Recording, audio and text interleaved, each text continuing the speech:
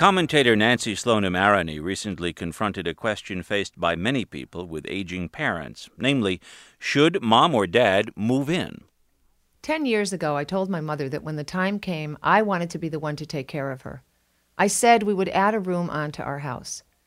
Then last week, when my mom came to visit, bearing an article entitled, How to Best Live with an Aging Parent, and announced, I'm thinking of taking you up on your offer, I didn't sleep all night. The next morning, she called me into her room and said, Honey, can you figure out this radio? Sure, I said, and sat down and set her alarm. Just as I was leaving, she said, Nance, do you have some of that terrific coffee you make? Of course, I said. And as I waited for the water to boil, she asked me if I could help her set up her nebulizer for her breathing treatment. Just as I was about to run out the door, she said, Sweetheart, do you have a small dish for my vitamins? I have to lay them out at night so I'll know which ones I took. Then she wanted me to help her make the bed. She never leaves hers unmade.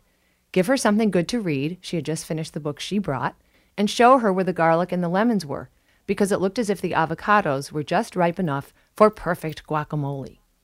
All day I was distracted. I kept thinking of how hard it had been just to leave the house that morning. None of the small jobs she had asked me to do were any big deal. Was it the coffee, or the dish, or the radio, or the asthma thing that felt like such a hardship? I mean, I genuinely love being with this woman. I thought about my friend Marianne, whose father moved in with her, how disruptive and demanding he had become. She told me the situation was impossible. I wondered if living in a strange new place my mother would lose her independence. Would she miss her close friends and need me more?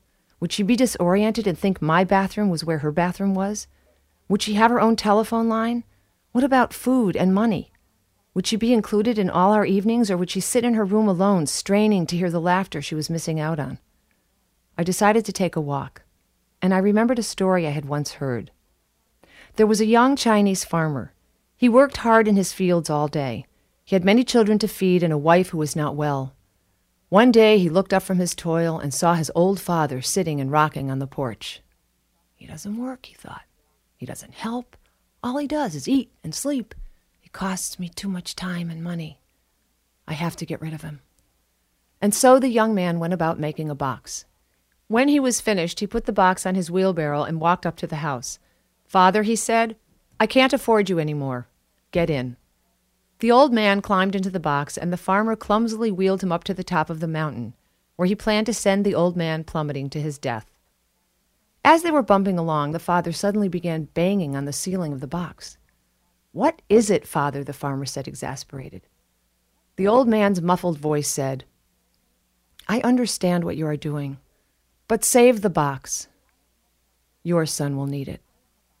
I have never run a 50-yard dash. I have never had to run from danger or toward safety, but I flew back to my house.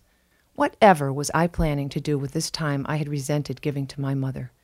Was I willing to let her die and in my grief wish I could get her coffee? I burst into my house, took one look at my mother, hugged her, got out pad and pencil and said, Okay, Mom, let's design your room. Nancy Slonim Aronie runs the Chilmark Writing Workshop on Martha's Vineyard in Massachusetts.